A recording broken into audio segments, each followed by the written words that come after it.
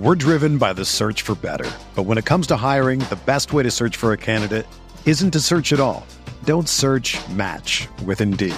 Indeed is your matching and hiring platform with over 350 million global monthly visitors, according to Indeed data, and a matching engine that helps you find quality candidates fast. Ditch the busy work. Use Indeed for scheduling, screening, and messaging so you can connect with candidates faster. Leveraging over 140 million qualifications and preferences every day, Indeed's matching engine is constantly learning from your preferences, so the more you use Indeed, the better it gets. Join more than 3.5 million businesses worldwide that use Indeed to hire great talent fast. And listeners of this show will get a $75 sponsored job credit to get your jobs more visibility at Indeed.com/Blue Wire. Just go to Indeed.com/Blue Wire right now and support our show by saying that you heard about Indeed on this podcast. That's Indeed.com/Blue Wire. Terms and conditions apply. Need to hire? You need Indeed.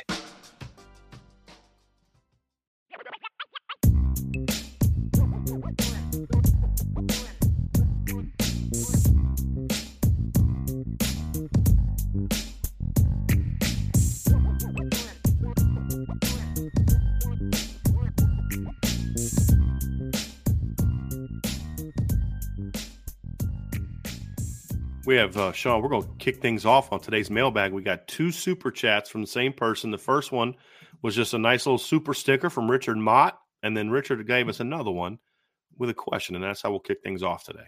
All right. Thank you, Richard. Who decides which running backs and wide receivers are on the field for each play?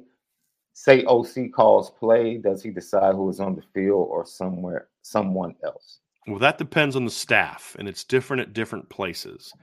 What you want to do, and this is the right way to do it, in my opinion, you need to have input from your coaching staff and your assistants during the week of practice. Hey, here's who my guys are at receiver. Okay, cool, let's roll. But then when you put the game plan together, the offensive coordinator needs to have the final say on, hey, when we go here, I want this kind of game, I want that kind of game. There needs to be a plan worked out from the staff that the running back coach knows, here's who we're playing and when. Okay, when we get to third down, I know it's my job to make sure I get Jabron Payne in the game because he's our third down back. When we get into short yardage, we've determined during the week, when we get in short yardage and we go 22 personnel, 12 personnel or 13 personnel, here's the back I want in the game when we go there in short yardage. And then it's up to the running backs coach to make sure he has the right guys in the game.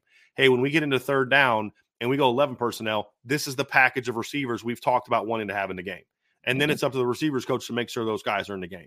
And you may talk in between series, hey, I want to take a couple shots deep this series. Let's make sure we get so-and-so in the game on this first couple plays because we want to go deep here.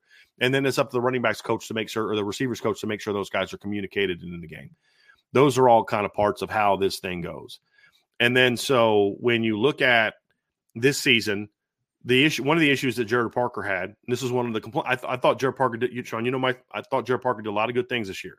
Mm-hmm. But one of my complaints was that he gave too much authority to his assistants. And then that got him in trouble in games because they didn't always have the right people on the field. And that's something that Mike Denbrock's going to make sure he needs to do a better job of, is making sure that they're all on the same page and then all know what's expected. The good news is when you look at the receivers coach and the quarterbacks coach, that's 2 assistant coaches that have been with Mike Denbrock for years, multiple years. And he's going to be, having spent time at Notre Dame and Cincinnati, he's very familiar with who Joe Rudolph is and his reputation.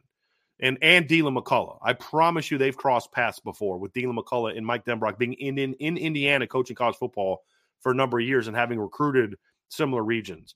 So there's going to be some level of knowledge of each of these assistant coaches. But when you walk in the door and you've done the things that Mike Denbrock has done, there's a level of, all right, I got you, coach, that maybe you would, the previous 3 coordinators really didn't have, because they were still proving themselves in different ways. Talking about Jared Parker, Tommy Reese, and Chip Long. They were still very much proving themselves in certain ways. And so that to me is the key, is you put a lot on your coaches during the week of practice. Hey, let's talk about who's going to be in where, who does what well. These are the concepts we want to run. Who are your best guys to run it? But then when we get to the game and we've agreed that these guys are going to run them, you need to make sure that those guys are in the game when we do those things. And most coordinators, you'll talk in between series, hey, we need to do this on this series. We need to be looking here. And then, hey, okay, cool. I need to make sure I got so-and-so in the game, because when we want to push the tempo and we want to go with this package, when we do our NASCAR series, this is who we game planned was in the game for that series, and make sure that they get in the game, right? NASCAR is a term some people will use for their hurry-up package, right? Go fast. Whatever you call it. Hey, this is our slowdown package. When we're here and we go 13 personnel, I got to make sure Cooper Flanagan's in the game, because that's the guy we guaranteed is always in the game. I don't care who the other two are, but you better make sure Cooper's in the game, right? For block, that kind of thing. It's up to the position coaches to make those things happen, which during the game, a lot of times will also fall on the GA of the position coach that the offensive coordinator coaches. And so he'll be part of that process too. And that's where I've said in the past, Ryan Mahaffey did a great job under Mike Denbrock back in 14 and 15 as the GA on those teams, because Mike Denbrock gave him a lot of authority to coach and be responsible because he had to run the offense. It's, look, what the plan is. We got to make sure we're on the same page to get these guys in the game. It'll be kind of like that at tight end, whoever the tight end GA is. Yep. Moving for Notre Dame moving forward.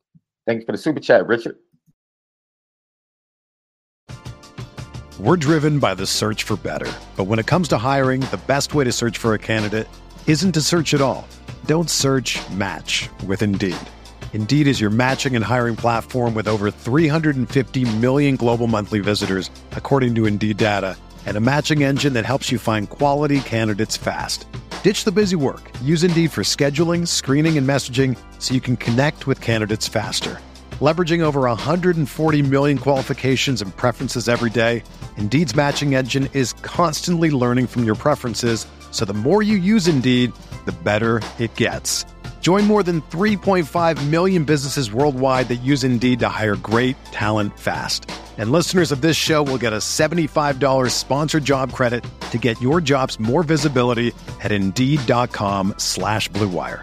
Just go to Indeed.com/Blue Wire right now and support our show by saying that you heard about Indeed on this podcast. That's Indeed.com/Blue Wire. Terms and conditions apply. Need to hire? You need Indeed. Whether you're a world-class athlete or a podcaster like me, we all understand the importance of mental and physical well-being and proper recovery for top-notch performance. That's why I'm excited that Unified Healing is sponsoring podcasts on the Blue Wire Network. Unified Healing is a new and super innovative global network of wellness centers powered by Energy Enhancement System, or EE System. If you haven't heard of the EE System yet, then you'll want to listen up. This technology promotes wellness, deep relaxation, purification, and rejuvenation. Wherever you are across the globe, access to a center is easy and affordable. Interested in experiencing the EE System technology for yourself? Go to unifiedhealing.com/Blue Wire to learn more and find a center near you. That's unified, UNIFYD, healing.com/Blue Wire. No material or testimonials on the Unified Healing website are intended to be viewed as medical advice or a substitute for professional medical advice, diagnosis, or treatment. Always seek the advice of your physician or other qualified healthcare provider with any questions you may have regarding a medical condition or treatment and before undertaking a new healthcare regimen, including EE System. Irish blooded. Let's see. Back to back mailbag. Because we had one on Friday. Okay. I know you aren't a huge NFL guy, but if you had the call to take Williams first in the draft or give Fields a better target and take Harrison Jr. Sean, so this is obviously one you've spoken about in the past. I can only give you my opinion based on what I've heard about the players involved, because I haven't watched Justin Fields. I've looked at his numbers, and the thing that I've said is Justin Fields, after the first 4 or 5 games, is a much different quarterback production-wise than he was. To me, here's my thing. I look at the Chicago Bears and what I know about the Bears, and again, this is a very from a distance opinion, and a lot of my research is done because of conversations Sean's been a part of. I'm like, well, let me look into this and see kind of what my thought is. The Bears have a lot of needs, and you can go get Caleb Williams, but everything around him, the head coach isn't any good, the OC is not very good, it's just the organization needs a lot of help, and to me, I feel like it's a situation where I would actually not do either of those guys for the number 1 pick. I'd trade down 3 or 4 spots and then get more picks, because you're probably going to get a number 1 next year. Mm-hmm. And then you can still have 2 top 10 picks. get the best of whoever old tackles there at 4 or 5, wherever you trade down to, get Alt or Olu Fashanu. I would go with Joe Alt. And then at 10, there's going to be, if Marvin Harrison's not there, there's still going to be Malik Neighbors, Roma Dunze. There's still going to be somebody, a Brock Bowers, who could really fit well with Cole Kmet. Like, that's the thing, is if you take Brock Bowers, you don't have to get rid of Cole Kmet, because you can do a lot of 2 tight end stuff. Cole Kmet's a little bit more traditional in his size and route running. Brock Wright's almost like a hybrid wide receiver, tight end kind of guy. Or if you want to take a more pure receiver, because I look at it like this: if you give Justin Fields, and what I know of him, what little studying I've done of him, the right tackle from Tennessee that they got last year, Joe Walt at left tackle this year, DJ Moore, I believe, is still with the Bears next year, correct? He's under contract. You got him plus Cole Kmet. You add that left tackle, plus you go get either, let's say, Malik Neighbors or Roma Dunze, one of those 2 guys, because then their other pick like 9 or 10, right? You go 1 and 9. 1 and 9. So let's say you trade down to 4, you get Joe Walt, you pick up a first next year, you're sitting there at 9. One of Roma Dunze or Malik Neighbors is going to be there. You add those 2 with Darnell Wright, with Cole Kmet, with DJ Moore. Now all of a sudden you can find out if Justin Fields is that guy or not. Because, guys, there's going to be another Caleb Williams that's going to come along in a few years if Justin Fields is not that guy. Caleb Williams is a very talented player. To me, he's not a generational player from the standpoint of, you're not going to have a quarterback come along like him in 10 years. Like maybe you could have argued Peyton Manning was, or maybe you could have argued Andrew Luck was, a John Elway. He's not that, in my opinion. He's still the best quarterback in this draft class, in my view, as well. But he's not that kind of player that you're like, he's so good that you can't, like last year. Like, I never understood Carolina giving up everything they went up to go up to number 1 to get Bryce Young. I like Bryce Young a lot, but he's not a generational quarterback that you sacrifice all that for to go get, especially when you've got a CJ Stroud in the draft class, right? It's like, I never understood. Didn't the Bears trade up to get Mitch Trubisky? Oh, please don't. In the same draft class, we have even if Mitch Trubisky was what they thought he was, you don't give that up when there's also Pat Mahomes and Deshaun Watson in that same draft class. For what we thought they were then, not even what they've become, but just kind of what we thought they were then. I'm a big believer in pieces. And as a Denver Bronco fan, I'm very sensitive to that because, Sean, you and I were talking about this before the show. John Elway went to 3 Super Bowls with not much around him. Then they finally put good pieces around him later in his career, and he wins 2 Super Bowls when he's physically not the same quarterback he was before. And I've always said, if you had a better organization around him early, that put better pieces around him early, I mean, you're talking about a guy that could have won 4 or 5 Super Bowls. Yeah. That's how good he was. At the end of the day, it does not matter how good you are as a quarterback. Look at what Pat Mahomes is going through this year. Elite generational talent. But he's lost a lot of weapons. One of his weapons is getting older, and he's distracted, right? And all of a sudden, Pat Mahomes looks human. Did Pat Mahomes at his age all of a sudden stop being a good quarterback? Or, I don't care how great you are, you need weapons. You need a team around you. That's the facts. No, I mean, right. I get that. And they're still going to, I think he looks more human because the pieces around him aren't as good. Because you can't, Sean, you can't catch your own passes. Yeah. You can't block for yourself. That's my point. It's like you finally give John Elway, Rod Smith, and Shannon Sharp, and Ed McCaffrey, and Gary Zimmerman, and Tony Jones, and Mark Schlereth, and Brian Habib, and Tom Nalen, and Terrell Davis in a decent defense. All of a sudden, John Elway can't be beat. He beats Brett Favre. The next year, they go 14-2. They almost, they get all the way to 13-0, 14-0, actually, 13-0 before they lost to the Giants. Yeah. Going to the playoff, whoop the Dolphins, beat the Jets by 2 touchdowns, play the 14-2 Falcons, whoop their butts, and he's 38 years old, right? John Elway didn't win until they finally put pieces around him. Exactly, right? That's like Joe Montana had, every quarterback that's won. It's like, why didn't Barry Sanders ever get to the Super Bowl? Because he never had a team good enough to get there. You can't do it by yourself. And that's my thing is I would just like to see what Justin Fields can do with a better supporting cast and in an organization that says, hey, dude, you're our guy. And if the Bears choose not to take Caleb Williams, that is a commitment to say, you're our guy. And if he's not your guy, you have great pieces to then go find a quarterback in the next couple draft classes to then put into a system that's cooking. You get what I'm saying, Sean? So, like, to me, you commit to Justin, but if he isn't that guy, then, okay, in 2 years, you're still in the top 10, but you got these really good young pieces around him to plug that quarterback into. And that's kind of the way I look at it. That's what I would do. And I know you're very similar in that thought process as far as keeping Justin and not taking Caleb. No, because there's honestly, other things to fix. Honestly, they're a bad organization. It doesn't make a difference until the organizational structure changes. This is an organization that didn't allow the GM to hire the current head coach and allowed the previous GM to literally leave the room, sneak on the phone, and go against the scouts and the head coach, John Fox, who wanted Pat Mahomes to draft Mitchell Trubisky. There's no checks and balances, none. And when you get rogue stuff like that, where the owner is hiring the head coach instead of the GM, and then you don't have checks and balances on the GM that can go rogue and make one of the worst decisions in the world when you're sitting pretty to get 2 elite quarterbacks, and you end up with the clunker of the group. Bringing in Williams isn't changing that. It's not changing that. And they've already proven that they don't know how to put talent around Justin Fields. They lucked into the first pick last year and got DJ Moore, right? But they still haven't figured out the offensive line. The offensive line is awful. Awful. And even if they picked up extra picks and traded down, they wouldn't take Joe Alt. They wouldn't. They wouldn't solidify. They will stick with this average offensive line and have Justin Fields come back.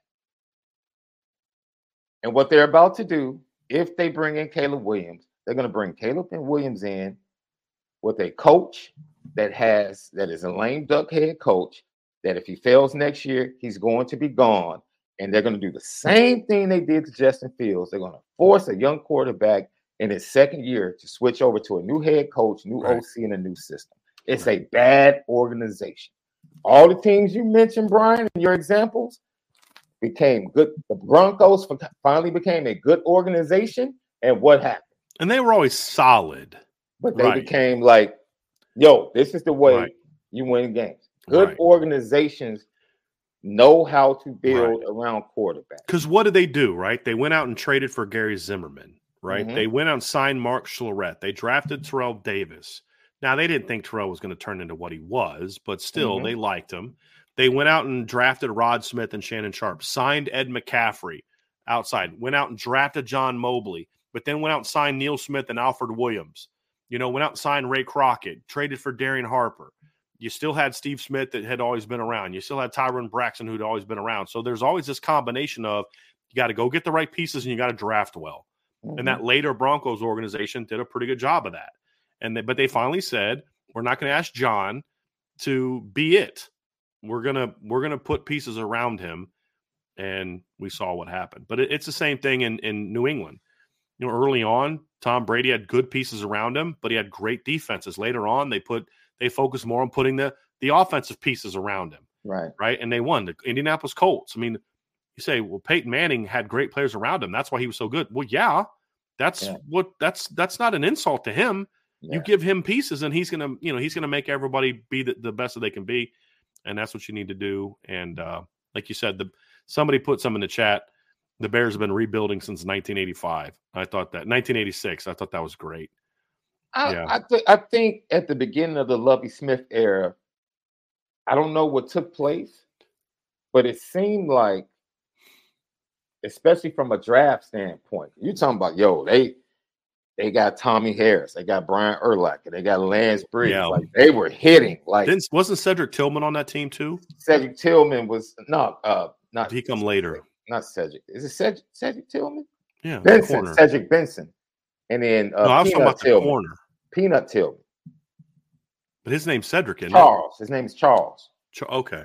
Charles Tillman. Yeah. But I thought when you said Tillman, I don't know. You said Cedric. No, you're Benson, good. Yeah, Charles Tillman. Yeah, you're correct. And then they had John Tate and Reuben Brown at tackles. It's like, dude, if you're going to win, the trenches have football. This is GM 101, high school coach 101, college recruiting 101. If you want to win, build the trenches. Guys, it happens. Look, Sean, Cedric Williams, year one, better team around, or Cedric Williams, Caleb Williams, year one at USC, great, pretty good stuff around him, right? They lose a lot of those players. Same guy, same system. They're a 7-5 football team. I don't care who you are, quarterback. You need pieces around you. You just do. And if you don't, you're just not going to be that good. And so at the end of the day, I believe that's what I think that they should do. And Sean, you and I are on the same page on that one. All right, let's get to some more questions. We got some Notre Dame questions coming up. 99 problems, but BK ain't one. Thank you for the mailbag. What would an ideal 2025 recruiting class look like by position group? By ideal, I don't necessarily mean what you think the ND staff would do, but what you would do while still being realistic. Well, I mean, gosh, they're almost they're probably halfway to their done, right? Class, right? I mean, so to me, I personally, some people aren't going to like this. Obviously, you look at they've got the quarterback in place, they've got the tight end in place. There's some positions where Notre Dame is in a good place, right, with the 25 class. I like the D-line class. I would go after Damian Shanklin. I've talked about that. I would keep my eyes open for a D tackle to emerge. The problem is it's not a great D tackle class. And as much as I like Jarquez Carter, I think he's a dude. He is a little undersized, and that kind of concerns me just a tad. But to me, I would still see if there's any stud running backs out there that you could eventually maybe flip. At receiver, I would go hard after Dalen McCutcheon. I'd go hard after Derek Meadows. I'd go hard after Cooper Perry. I'd go hard after Quincy Porter. I'd go hard after Taylon Taylor. I'd go hard after Raiden Vines Bright. Those 6, and give me 3 of them. That would be my goal. Did I say Cooper Perry? Because Cooper Perry would be in that conversation for me. Yep. Offensive line, I mean, you've already got Will Black in the class. Between Marty Augustine, Jack Lang, Owen Strebig, and Josh Petty, I would take at least two of those guys. But honestly, I'd load up. If I could take all of them, I'd take all of them. 4-man class. I really would. I'd take Matty Augustine. I'd take Josh Lang. I'd take Owen Strebig. And then I'd still keep recruiting Josh Petty. Probably not going to get him, but I'd still recruit him. So to me, that's kind of how some people kill me. Brandon, yes, I know they have undersized guys in their roster, but you can't keep recruiting undersized players. And those guys were primarily recruited to be backups. At some point in time, you have to get bigger. And how many titles has Notre Dame won with all those undersized defensive tackles on their team? Right? You're not getting under 100 yards. Yes, they're trying to build to something. Yeah. But that's what I would do. Offensive line, linebacker class. I'd recruit the heck out of Marco Jones, knowing that he might eventually grow into a defensive end too. But I would recruit him very hard. I would recruit Anthony Saka very hard. I love that kid. I'd recruit Nathaniel Owusu-Boateng very hard. I would recruit Noah McHale very hard. Gavin Nix, I'm kind of back and forth. I love his film, but he's just a little on the short side for me. And then I got to watch Brett Clatterball's junior film. I haven't watched his junior film a lot. I some people I know like it. I would go for a third safety if you get Ethan Long tonight, which we'll talk about. We have questions about that. I'd still recruit Jadon Blair. And then cornerback, I'm putting all my eggs into a trio of Dallas Golden, Devin Williams, and Mark Zachary, and I'd take the first 2 that want to come. And if you really, really hit it, then you're taking – that means you get Dallas Golden. I think Dallas Golden is a dude. I would love to get Dallas Golden. And that's one heck of a class to me right there, Sean. Yeah, I think you got the class up to like 25. To me, get 6 receivers that you're recruiting. You take 3. Yeah. You go 4 offensive linemen. So that's a quarterback, 2 running backs, a tight end, 2 receivers, 4 offensive lines. That's 11. You're going to take 6 defensive linemen. That's 17. 3 linebackers. That's 20. 3 safeties. Get to 26. To me, that's where they need to load up in this class. Yeah. Because then there's some older players that you don't bring back for 5th years. You're going to have some transfers, and it's a deep, deep class. I would load up on this class. And knowing, like, look, guys, here's the reality. Somebody from this current class is going to decommit. Last year's It class happens all the time. super locked in, but they still had a couple decommitments. They still lost Brandon Davis-Swain. They still lost Owen Wafel. And there was one other kid that they lost too, if I remember correctly. Wasn't there one other kid that they lost like early on? I forget. But they had someone's going to flip, whether it's their choice or Notre Dame's. Or mutual. Right, exactly. I mean, they're going to have kids leave the class. That's just the way that it goes. But so those are the things to me. 25 to 26 is as high as I'm going to go. I'm not going much higher than that, to be honest with you. They don't need much more than that because now you're going to want to start talking about you can go too far. Isaiah Canyon, that's the other one, the receiver. I knew there was like a skill guy that committed. That was super weird. Yeah, Isaiah Canyon. That's the one. So, yeah, thank you, Matt Brosha and Darren Smith both mentioned that one like about the same time. So, yes, I knew there was somebody. I mean, there's other like Christian Jones is another really good linebacker that I like in the 25. It's such a loaded class, Sean. It's like at linebacker, yes, I love Noah McHale and I love Marco Jones. But it's kind of like if you don't get them, but you end up with, Christian Jones and Anthony Sacca. You know what I mean? It's like you're still loaded there. I mean, it's such a good cornerback. Same, I love Dallas Golden. But if you end up with Mark Zachary, Cree Thomas, and Devin Williams, you have a great corner class. Yeah. Right? I mean, so that's the good thing that you're in a position now where, same at receiver. Like if I could design, like Derek Meadows is a guy I know the Notre Dame staff loves. I'm just not as high on him. I agree. My problem is he doesn't catch very well.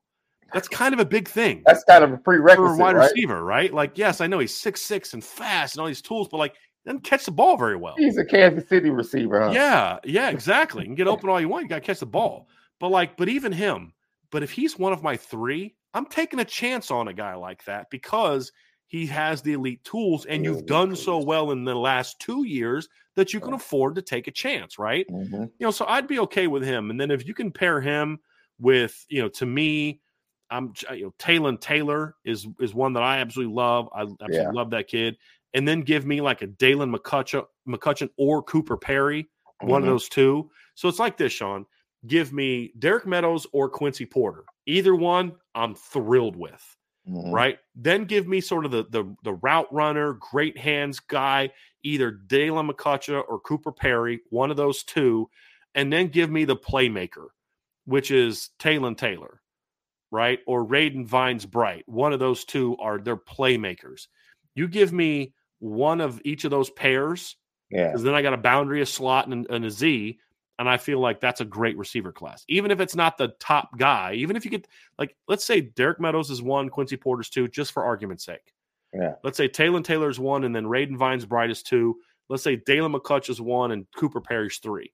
Yeah. Let's say you end up with your two at each spot, and it's Cooper Perry, Raiden Vines Bright, and Quincy Porter. That's a really good receiver class. A good receiving class. So, and the same thing at corner, same thing at linebacker. They're after such a high level of player that even if they don't get their top guys, they're still getting really good players. And they got their top guy at quarterback. They got their top guy at tight end. They got one of their top guys at corner already. They got their top big end. So they've landed some of their top guys already. Now, Davion Dixon's a guy I know that they're incredibly high on. That's going to end up being a much bigger pickup than people realize because he's a good football player, but it's also a very weak defensive tackle class. And a lot of the D tackles out there are undersized kids, which they're just not really trying to add a whole lot more to. That's the interesting thing, right? Yeah. In a very fertile wide receiver group in 25, you now have a new archetype. So now we get to watch Mike Brown and see what his preferences are. Because this is all about evaluation. Like we can sit up here and talk about all the kids that we love, but this comes down to who the staff likes. Like you pointed out Meadows, right? The question I would ask was like what I would do. Yeah, I know. Right. But I'm just saying that's going to be the interesting thing for us. We know who we would go after. But it's going to be interesting watching a new archetype for the wide receiver class and how he lines up with what we think is going to happen or should happen moving forward. That's one of the things in the 25 class that I think everybody is going to have fun just watching how it plays out. Like, okay, who are the guys that they push hard for? I right? may not like a guy, to your point, but they may love a guy. I may love a guy that they don't. I mean, that's always part of it. And there might be an offer that comes from nowhere. Right. That there was a pre-existing relationship. Some kid's going to come to camp this summer and ball out, and they're Right. going, wow, we got to go after that guy. We have to go after this kid. So, but the good news is I do think that I'm on the same page of the staff with a lot of the positions. Mm-hmm. Safety, corner, linebacker. There's no guy that they're recruiting a linebacker that I'm like, why are you recruiting that guy? Like Josiah Key is probably the closest there is to me to like I'm not sure I would take him just now. Defensive line wise, like, you know, Joseph Reif, I still am like, okay, I see what you're doing, but I don't know that I would have necessarily taken him that soon. But again, I didn't see him at camp. They did, right? So I'm trying to give them the benefit of the doubt. When you need mealtime inspiration, it's worth shopping Kroger, where you'll find over 30,000 mouth-watering choices that excite your inner foodie. And no matter what tasty choice you make, you'll enjoy our everyday low prices, plus extra ways to save, like digital coupons worth over $600 each week. You can also save up to $1 off per gallon at the pump with fuel points. More savings and more inspiring flavors make shopping Kroger worth it every time. Kroger, fresh for everyone. Fuel restrictions apply. I really hope Jerome Bettis Jr. proves me wrong. I really hope he does. I hope that kid makes me look so. But for me, I just don't see a Notre Dame caliber player right now. I just don't. I love the kid's dad. I love the kid. I've been told this. You know, here's what I was told. I was told that the reason Jerome hasn't committed yet is because he wants to kind of prove himself more so that if he does commit to Notre Dame, people won't question why. Absolutely. I respect if that's true. I respect the heck out of the kid for that. Mm-hmm. The heck out of the kid for that. But I just haven't seen it yet on film. But I mean, he's already up to like I'm told he's up to 6'3". He's like, I mean, he's a big kid. Like he he reminds me a lot of what they're banking on is that he's the next Bryce Young in that, you know, he looks the part, but he's not a great player. And then all of a sudden, boom, the DNA takes over his senior year and he's a great player. And I think that's what Notre Dame is hoping happens. Yeah. I just have to be honest. And I don't see it, but I hope that he proves me wrong if he comes to Notre Dame. Cause you know how I feel about his dad as a player. Yeah. And just to thinking about like, could you imagine being Jerome Bettis Jr. and kind of always wanting to go play where your dad played and having that opportunity to do so? It's a great story. Yeah. Great story. So I hope he proves me wrong. I really do. But he wasn't on my list because I just don't see it. And I was asked what I would do. I just don't see it with Jerome yet. I really don't. I mean, right now, Quincy Porter is just a way better player than him, in my opinion, right now. You're right about that. You know, and I hate, you know, again, I hope he proves me wrong. I really do. But that's what I mean, I have to also be honest. And that's what I see. And, you know, we'll see kind of how he develops over this next year. God Country, Notre Dame barbecue. That's 4 pretty good things right there. Mm-hmm. We kept God. Yes. I like that. Yes. Can you guys compare KVA and Manti at this stage in their career? Thanks for the second to none content, IB. Always look forward to the show. You know, it's interesting because a buddy of mine was asking me about that this weekend. Mm-hmm. So I actually went back and watched some old Manti film. Mm-hmm. And high school or early Notre Dame? Okay. High school, yeah. Because Manti in college got too big, in my opinion. Mm-hmm. Like they put too much weight on him. That was an issue that the early strength program had, is guys just got too big and lost a step. And so Manti was a phenomenal player. They're very similar players. Manti to me was just a little bit more explosive athletically at the same age. Manti was just slightly more reactive. I think they're both instinctive, but Manti just had this really special read and react instantaneous thing where he would just see it and go really fast. Little bit better than Kingston. And so that's why Manti was a 5-star and Kingston's just outside of it. Manti was a little thicker, but Manti to me was just a little. The big thing was the explosiveness, and Manti was one of the most physically powerful linebackers I've ever seen. Like I'm talking about the high school. I mean, we know he was in college. He was a very punishing hitter in college. Mm-hmm. Kingston can stick. Manti would run through you. Like he just had that very rare twitchiness at the point of contact, Sean. I mean, I'm watching stuff like he was breaking dudes in half in high school. And Manti was a special. It's like two guys can be great, but one guy's and they're very similar players, but one guy's just a little bit greater in all those categories. And that's kind of how I feel about Manti versus Kingston. They're very similar, characters through the roof, leadership through the roof, instincts exceptional. I just have felt like when I watch Kingston, he's just not quite as explosive athletically as Manti was. He's still a good athlete, don't get me wrong, but he's a top 50 national athlete. Manti was a top 10 national athlete at that size. Does that make sense? So both great players, but Manti was just greater coming out. And I'm talking about where they were in high school, not what they became. If Kingston is even 90% of the player Manti was in college, he's going to be phenomenal because Manti was a tackling machine at Notre Dame. I mean, that guy's numbers, I mean, I'm going to pull it up just to give you guys I'm very interested because the system Manti played in and who he played behind. Yeah. Allowed him Manti, to Sean, be that, but as a freshman, had 63 tackles, 5.5 tackles for loss. Year 2, 133 tackles, 9.5 tackles for loss. Year 3, 128 tackles, 13.5 tackles for loss, 5 sacks. And then as a senior, he has 113 tackles, only 5.5 tackles for loss, only 1.5 sacks, but he has 7 interceptions.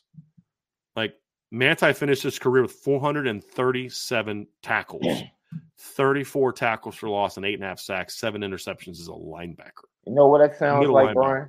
It sounds like every offseason somebody questioned his play, and he answered the question the very next season. He doesn't rush the quarterback. All right, cool.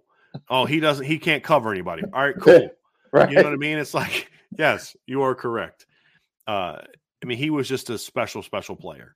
Yeah. And I know that the stuff that went down kind of has taken away from that, but I wish we could kind of ignore that and get back to talking about Manti as the player. Manti was a special, special talent. Kingston is the closest thing to Manti in body type, instincts, size, and how he plays. His film is the closest thing to Manti that Notre Dame has signed. He's just not quite where Manti is right now. Because I just think Manti is a little bit more explosive and a little bit more powerful. Yeah. But again, that's comparing a top 50 guy to a top 10 guy. They're both great prospects. Both great prospects. No doubt about it. I think one of the things that stands out, and I'll say this, I remember when they first started recruiting him, Malik coached against him. And Malik was like, the first thing Malik said was, yo, I thought he would be much bigger. And so then Ryan calls me from San Antonio last week, and he's like, yo, I thought he would be much bigger.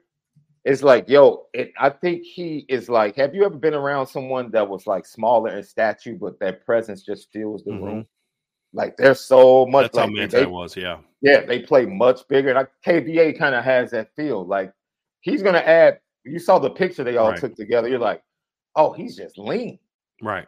Like, he's really, man, when he starts adding muscle, that he could probably get up there a little bit. First time I was around Manti, Sean, I had that same reaction. Like, he's not as big as I. Now, he still kicked the mess out of me, but like, he's not as big as I. Because like on film, he just looks like this giant.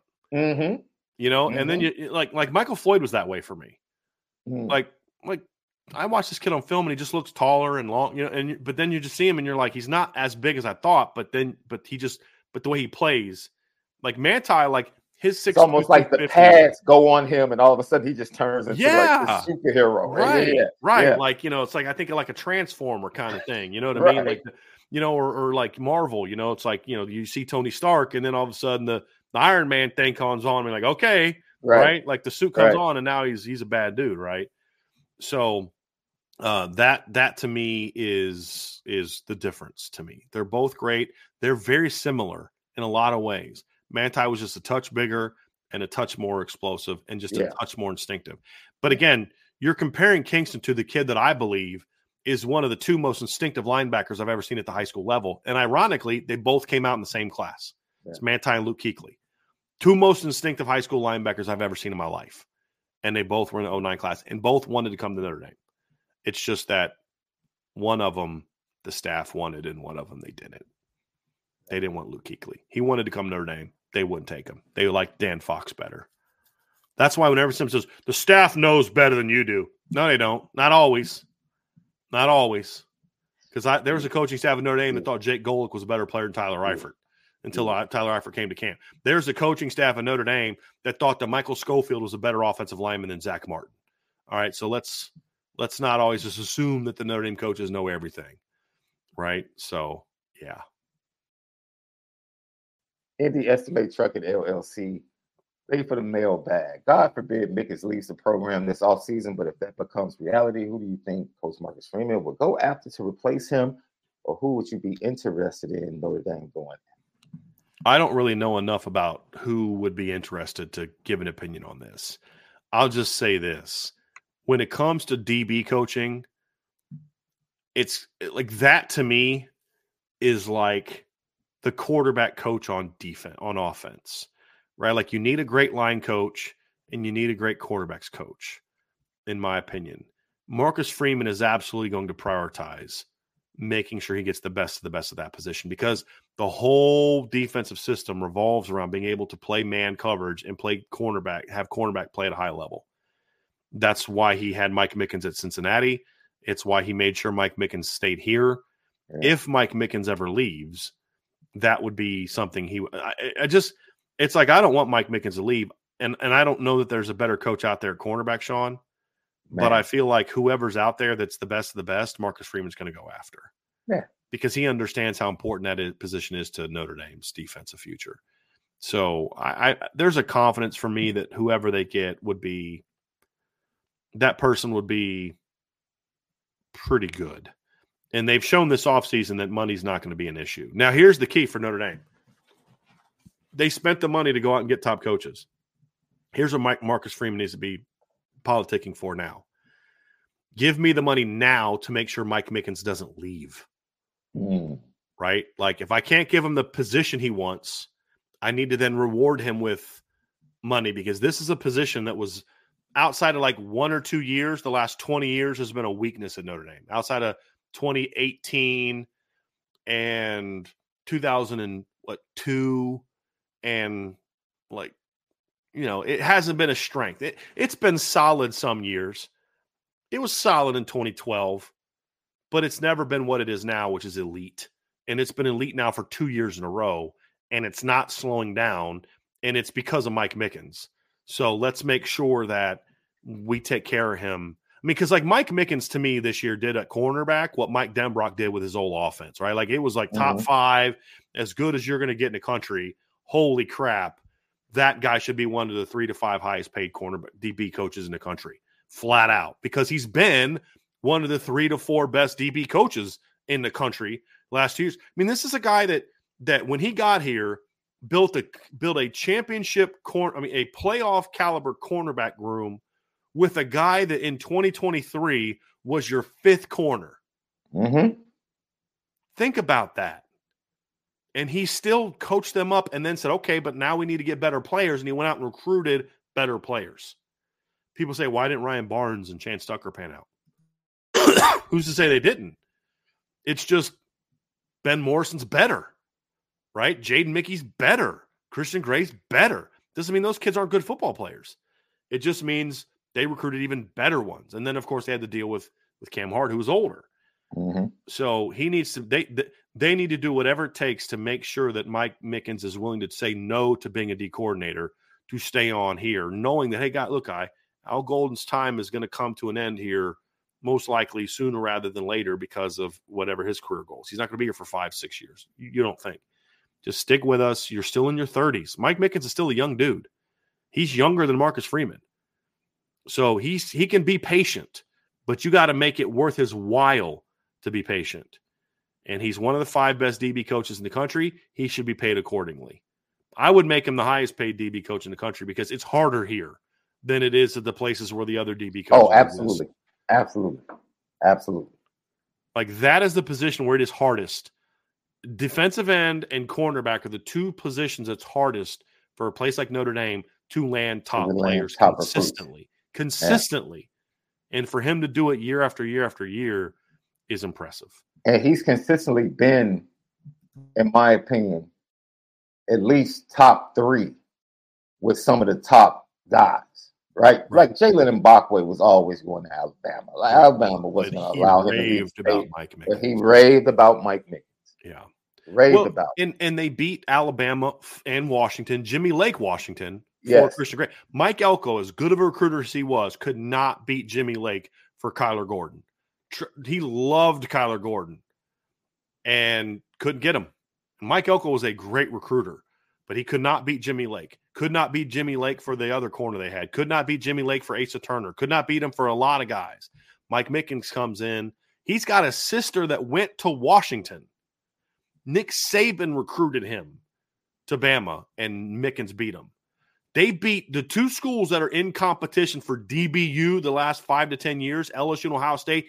He beat both of them for Christian Gray, and they hired Christian Gray's high school coach at LSU. Still beat him. Who's no longer employed at LSU. Correct. But still beat him. So it's been impressive what he's done to recruit the cornerback position. I love you, Mike Elko, if for nothing else, that you saved me the embarrassment of Asa Turner ending up at Washington. Mm-hmm. Thank you. Yep. Because there was a bet that I had with Brian Driscoll that would have gone over the Irish Breakdown airwaves, and that would have been bad. Yeah, that would be real bad. Somebody bring a gurney, please. It's like that scene from what was it? The movie with Martin Lawrence and Tim Robbins. Nothing to lose. Nothing to lose. Yeah, he's hanging on by the thing. Tell him to bring a gurney. It's just so funny. So funny. Oh my goodness. That was a very interesting combination. When I saw the preview to that movie, I was like, I don't know if that duo is going to work. It was phenomenal. Mm-hmm. When Tim Robbins cusses at the guy, because he freeze. He's like, which one was more scary? He goes, well, he led me to believe that if I moved 1 inch, that worked for you? Yes, sir. Yes, sir. And that was Blue from Old School. Mm-hmm. Well, he led me to believe that if I moved 1 inch, he would blow my whatever off. And it's just that debate they're having with this guy, like, which is scarier? Which is scarier? It's like he was scarier. Oh, you were scary too. Oh, you're just saying that. No, you were really scary. That's such a great movie. Such a great movie. Oh my goodness! But it worked. That duo worked. Mm-hmm. That duo worked, and I did not think it was going to work. Once again, Estimate Trucking LLC. Assuming Osbury and Snead play equal or close to equal snaps, who would you project has the better production on paper at the end of the season, and who would you project has the bigger impact? Well, it depends. I think if they played the same amount, I think Jalen Snead would have more tackles for loss and sacks. I think Jaden Osbury would have more tackles because they're different players. Jalen Snead is a downhill, sick him on the ball, sick him on the quarterback type of guy. Jaden Osbury is really smart, really instinctive, athletic. He would be the guy that if he was your top linebacker, is going to be your top tackler. He's going to rack up 115 tackles at will, like J.D. Bertrand had a couple years ago. But he's even more athletic than J.D. was. So to me, it would depend on what type of production we're talking about. But if we're talking about like tackles and that consistency, it would be Jaden Osbury. If we're talking about impact tackle for loss type numbers, the more noticeable quote unquote impact plays, it would be Jalen Snead because you'd have to use him as an attacker. Where Jaden is more of that true linebacker, that the read and react, the flow to the football, the rack up a mess of tackles kind of guy that's always around the ball. That's Jaden Osbury. Jalen Snead's more of the weapon, right? Like sick him on the ball. Here's what you're going after the ball. That would be the difference for me. So good question, Sean. You agree, disagree? Thoughts on that? You said it perfectly. No need for me to add anything. PQ, what it do? Which incoming recruit has the widest gap between their floor and ceiling? That's a good question. For me, there's one player on both sides of the ball that is just to me the easy, it's somewhat of an easy answer for me. On offense, it's Styles Prescott. Like to me, Styles Prescott has a lower floor than Gerby Lambert. Like Gerby Lambert's like big time, and he's not there yet, but he's still good enough where you're like, that guy could help you as a freshman. Styles Prescott is the kind of guy that could never play at Notre Dame or be a top 50 NFL draft pick. Like, that's what I see from Styles Prescott. I see a guy that's got athleticism. He's got power. He's got toughness. He just has to fill out his frame, and he's got to learn to bend better. I have a difference of opinion with some. Some people say he's a little tight-hipped, Sean. Other people say, I don't think he's tight-hipped. I think his technique makes him look tight-hipped, because I see other times where I think he moves real fluidly. And so I think Styles has a very high ceiling. He's just going to need time to get there. My answer on defense before 2023 season was Bryce Young, but we saw him get closer to that. So now my answer has changed a little bit. It's Logan Thomas. Logan Thomas right now is also a very low floor guy. He's 210, 215 pounds. He just gets by on athleticism right now. Even in a place like St. Edwards, he just got by on athleticism. To me, he's a guy that's got a very high ceiling, but he's going to need a lot of time to get there. That's my 2. Who would your 2 be, Sean? I know who it would have been, but his film and his production this year changed. But I'm going to do right off the bat. Immediately, I went to Kennedy Erlac. I just did, because I think he's a kid. You trust the DNA, right? You just trust the DNA. His dad played safety. Eventually, got moved to linebacker as he picked up weight. I don't think that's the same path for him, but I think he can be a really good player at Notre Dame. I can't, because look, we can talk about recruiting at the position, but Chris O'Leary can coach the position. He can coach the position. And if the athleticism, if the jump happens, because I thought he got better athletically in his senior season. His tape was much better. But I think what he could become, and like my thoughts on him initially, I think he would be a prime candidate for that, in my opinion. You go to the offensive side of the ball, Styles Prescott is very interesting, because when you brought it up, I wasn't even leaning that way or thinking about that. But that's a pretty good candidate. Who were you thinking about besides before I went to there? You know what? I was having a tough time when the question popped up. I'm like, offensively, I would have to go to somebody in the offensive line. Yeah. And originally I'm thinking like Knapp. Yeah. Because he wasn't somebody that was really, the way it went down with him coming in and, no. The way you broke down Prescott, I probably would lean him. It would have to be somebody in the offensive line that would be between Knapp and Prescott.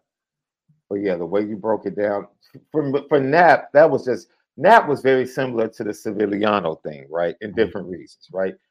A lot of people came off of disappointment of another guy in 24 at the same position, and then his Sevillano, and he kind of like took a hit because of that, in my opinion, initially from a lot of evaluators that watched this film. And then you continue to watch this kid work throughout the spring and summer, and like then you watch a senior film and you're like looking at his production, like, okay, like this kid's upside is really good. I think just with Joe Rudolph coming in, he was recruiting Knapp before, and Knapp wasn't on the radar for Notre Dame really at that time. I think it kind of like threw a screwball at some of us in the recruiting rankings, like, huh? Yeah. But you watch the kid and it's like, okay, I see what Rudolph It's probably just, saw can him the body with his fill preference. out? That's the question. Exactly. Right. So I was probably leaning Knapp before you started talking about Prescott, but yeah. They're both good options. I think some other guys, somebody mentioned Teddy Rizak in the chat. That's another one.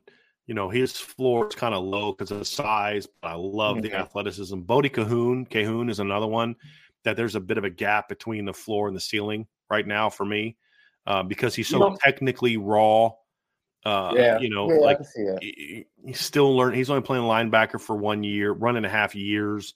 Like there's a lot of room for him, which is exciting because as an evaluator, what's harder to do for a high school kid? Raise the floor or increase the upside? Raise the floor. Okay. Yeah, because raising the floor is a lot about weight room stuff. It's about learning a position. You rarely, like the Will Fullers are rare. Mm-hmm. The guys that like just become way more athletic and explosive when they get to college. Right. Like Will Fuller said, I've said this before. I was at the Under Armour camp. What is it? The opening several years ago. So when Robert Hainsey was a rising senior. And during like the testing portion, they were like giving names of old former players. And obviously Will Fuller was 2 years removed from college and he was a first round draft pick. So he was a hot name at the time and he was at the opening. And they were giving all the times of guys that performed at the opening. And they said Will Fuller was like a 4.52. Well, the opening gives inflated times anyway. Mm-hmm. And Will Fuller, before his senior year of college, ran a 4.52. When he went into the NFL, he ran a 4.32. Right? He'll say, I was not this fast in high school. For whatever reason, he raised his ceiling. Something happened. You just don't see that very often, right? Like a guy like Bryce Young didn't necessarily raise his ceiling. It's just his floor was raised enough because sometimes your floor can be so low that it impacts your ceiling. Like it's impossible for a guy to go here to here, right? Because he's so raw.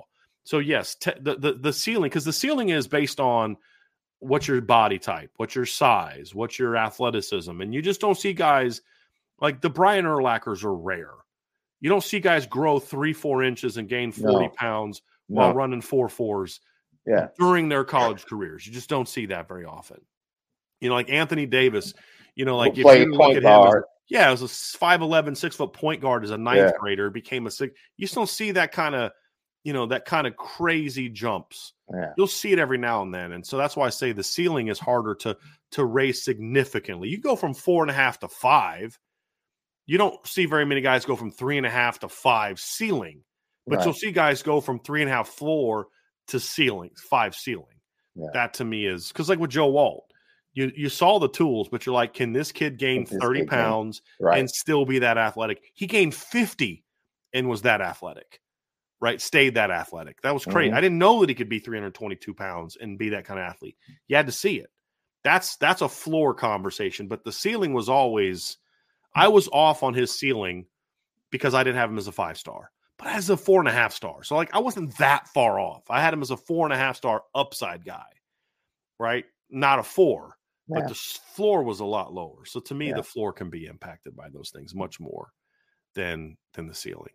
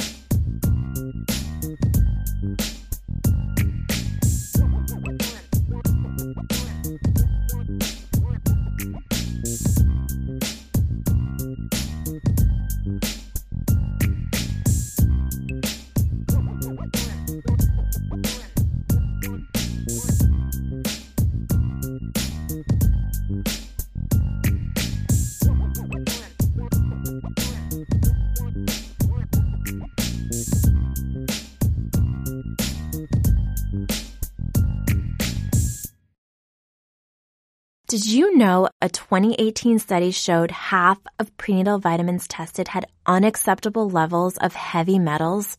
I'm Kat, mother of 3 and founder of Ritual. When I was 4 months pregnant, I couldn't find a prenatal I could trust, so I created my own. Ours is made traceable, third-party tested for heavy metals, and recently earned the Purity Award from the Clean Label Project. But don't just take my word for it. Get 25% off at ritual.com/podcast.